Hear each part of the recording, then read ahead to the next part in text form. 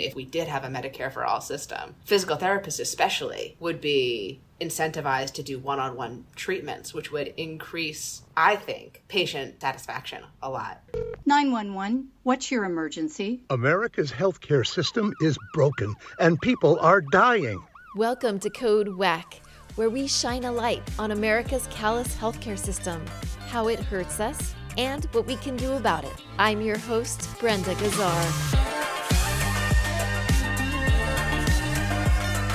This time on Code WACK, how does the way health insurance works discourage patients from seeking care in the first place? What other challenges do physical therapists face when dealing with a variety of insurance plans and regulations? To find out, we spoke to Ariel Wynne, a physical therapist and board-certified pelvic health clinical specialist in Chicago. Ariel recently opened her clinic, Ground Floor Physical Therapy, which specializes exclusively in pelvic floor physical therapy for all genders. This is the second episode in a two-part series. Welcome back to Code WACK, Ariel. Thank you for having me. Last time we talked about how physical therapy costs can be all over the place, depending upon patients' insurance. How do patients even know what they're expected to pay? Is that something you have to research and then tell them? So most insurance companies nowadays have an online website that we can go and we can put in our patient's information. And we can kind of get that information pretty quickly as far as, do they have prior authorization issues? Do they have a copay? Because we're supposed to collect that. Have they met their deductible? What are their co-insurance rates? So we're expected to know that and explain it to them. And this is a little thorn in my side as a healthcare provider, but we're expected to collect that money. It's hard. It's a really hard situation. Yeah, it's something that's been just a weird quirk of the insurance company. I think it's up there with that changing to copays and changing to having quote-unquote skin in the game, where there's been this assumption that people need to pay out of pocket to appreciate and to mitigate overspending. If people have to pay their own money, they won't use it as often. But I think one of the big problems is we have this myth of people overusing healthcare when really Americans underutilize healthcare.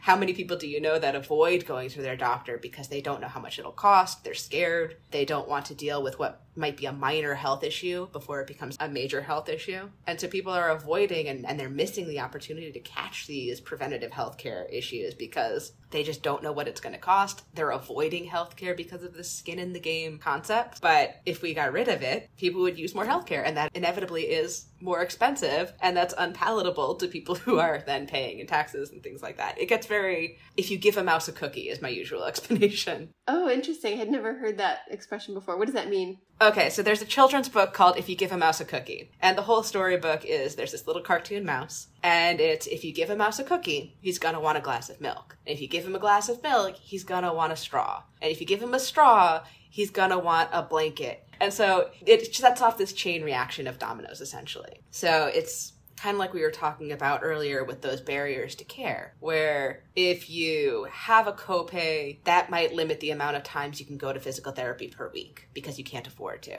And let's say you move from twice a week to once a week so that it's more affordable, but then you miss your once a week because you missed your bus and you're not going to make it in time, or the babysitter fell through. And now you've missed 2 weeks of physical therapy and life gets busy, and so you don't come back. And now that preventative of care that we were going for, that pain kind of adds up, and now you're getting surgery, which is overall much more expensive. It becomes these very expansive social determinants of health very quickly after you get outside of the health insurance issue itself, right? And it's what we talk about all the time in healthcare, where as healthcare providers, we can do as much as we can, but if somebody is unhoused, we're not going to be able to help as much as somebody getting them a house. And so we get back into this patchwork. Yeah, great explanation. Thank you so much. So we talked a little bit about reimbursement and how PTs are compensated compared to other healthcare specialties. Did you want to add anything to that? No, nothing huge. Like, it could get really wonky if I got into, like, the 15-minute rule and all the ways that we need to, like, bill by the minute, which is just, in some ways it's helpful because if you are having a short visit with someone and it's only going to be 10 minutes, You want to get paid for that, so you want to make sure that there's this allowance for short visits as well as long visits. And this allows us to kind of chunk it up and say, okay, I did this for 10 minutes and I did this for 25 minutes, and so I get 3 units. But it makes interpreting your physical therapy bills very confusing, because you're saying, well, I went to physical therapy, but they're saying they did 2 units of neuromuscular reeducation. What on earth is that? And they're saying they did 1 unit of therapeutic activities. What is that? And if you dig down deeper, it's, I was on the table doing coordination exercises. I was standing up and sitting down in a chair. And so we know what each thing is, but we need to go and say minute by minute. And it's not unusual, especially with Medicare in skilled nursing facilities, to go back and really go minute by minute and say, you didn't do 25 minutes, you did 22 minutes. And so because of that, we take away 1 unit. And so that can remove essentially 30% of what that bill was, because of this kind of arbitrary number system. So that's when people get frustrated with Medicare, a lot of times it's because of these sort of burdensome regulations where you need to keep track of it. And it's, that rule was made in response to other things that were going wrong. It's like we made one change to help a different thing, but created a different issue. Like my usual example with my patients is a lot of Medicare and other insurances will require us to report our patient's BMI in order to get paid.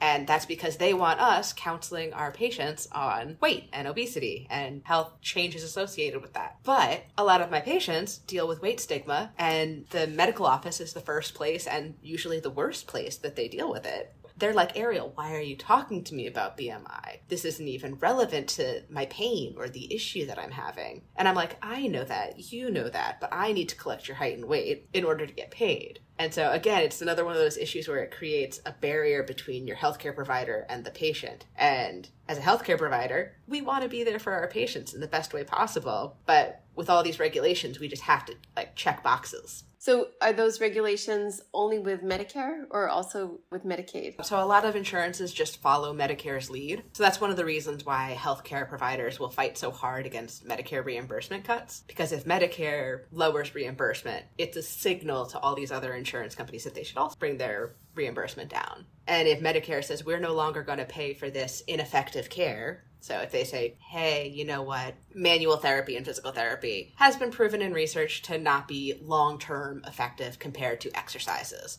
And exercises also make people stronger. And so Medicare said, hey, we're going to reimburse less for that hands-on joint mobilization and muscle work that people associate with physical therapy. So now people feel better with manual therapy. And so they feel better, and so they can exercise more. So as physical therapists, we still value what that does for our patients. We still value the way that it helps us diagnose them and see what's going wrong and see where the issue is. But we get reimbursed less, so we can't do 30 minutes of it. We have to do 10 to 15. We have to wean people off of it faster. And then people say, well, I'm not getting the hands-on care that I associate with physical therapy. I'm not going to keep going now that I'm getting better and doing more exercises. And so it creates these weird, inconsistent incentives for patients and for providers. Wow, you can see how many challenges you have as physical therapists. Yeah, so I'm also one of the chair members of the Academy of Physical Therapy Association, Academy of Pelvic Health, so the APTA Pelvic Health Academy, Inclusion, Diversity, Equity, and Access IDEA committee. And so we always talk about how can we increase access, how can we reduce barriers to care, how can we as physical therapists be better, and how can we advocate for better for our patients. And so I'm also weirdly in tune with a lot of these issues from a pelvic health standpoint at the very least.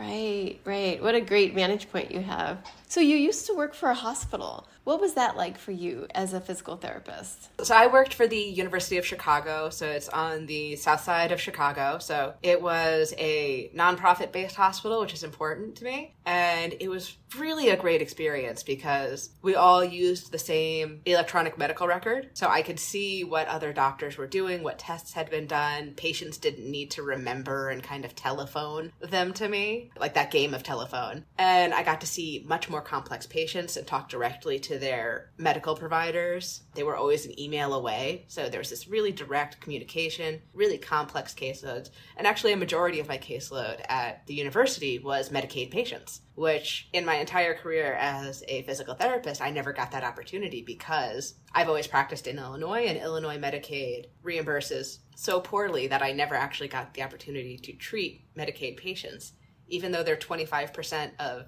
Illinois. So 1 in 4 people in Illinois are on Medicaid, but not able to access physical therapy outside of nonprofit hospitals because of that difficulty making ends meet with it. And so it obviously varies so widely between states. Like I have friends who work in different states that say, yeah, Medicaid reimburses essentially the same as private insurance here. So of course we take it. Really? So in some states, that's the case? Mm-hmm. In some states, it is absolutely the case where they say, hey, you know what? It reimburses exactly the same as Medicare because legislatively we've decided to tie the two together. And so if we take Medicare, we take Medicaid, of course. It just makes financial sense. But in Illinois, it's so wildly, drastically different. And that's one of the things that we are advocating for here, is trying to get it tied to Medicare. And so even though Medicare reimbursement keeps getting cut, at the very least, it would bring the floor up. Right. Do you happen to know what the Medicaid reimbursement currently is? Yes, $36 for an hour of one-on-one care. Yeah, it's not a lot. And for example, like I'm a one-person shop, I do everything myself, but it still cost me about $80 to treat somebody for an hour. So that's not even 50%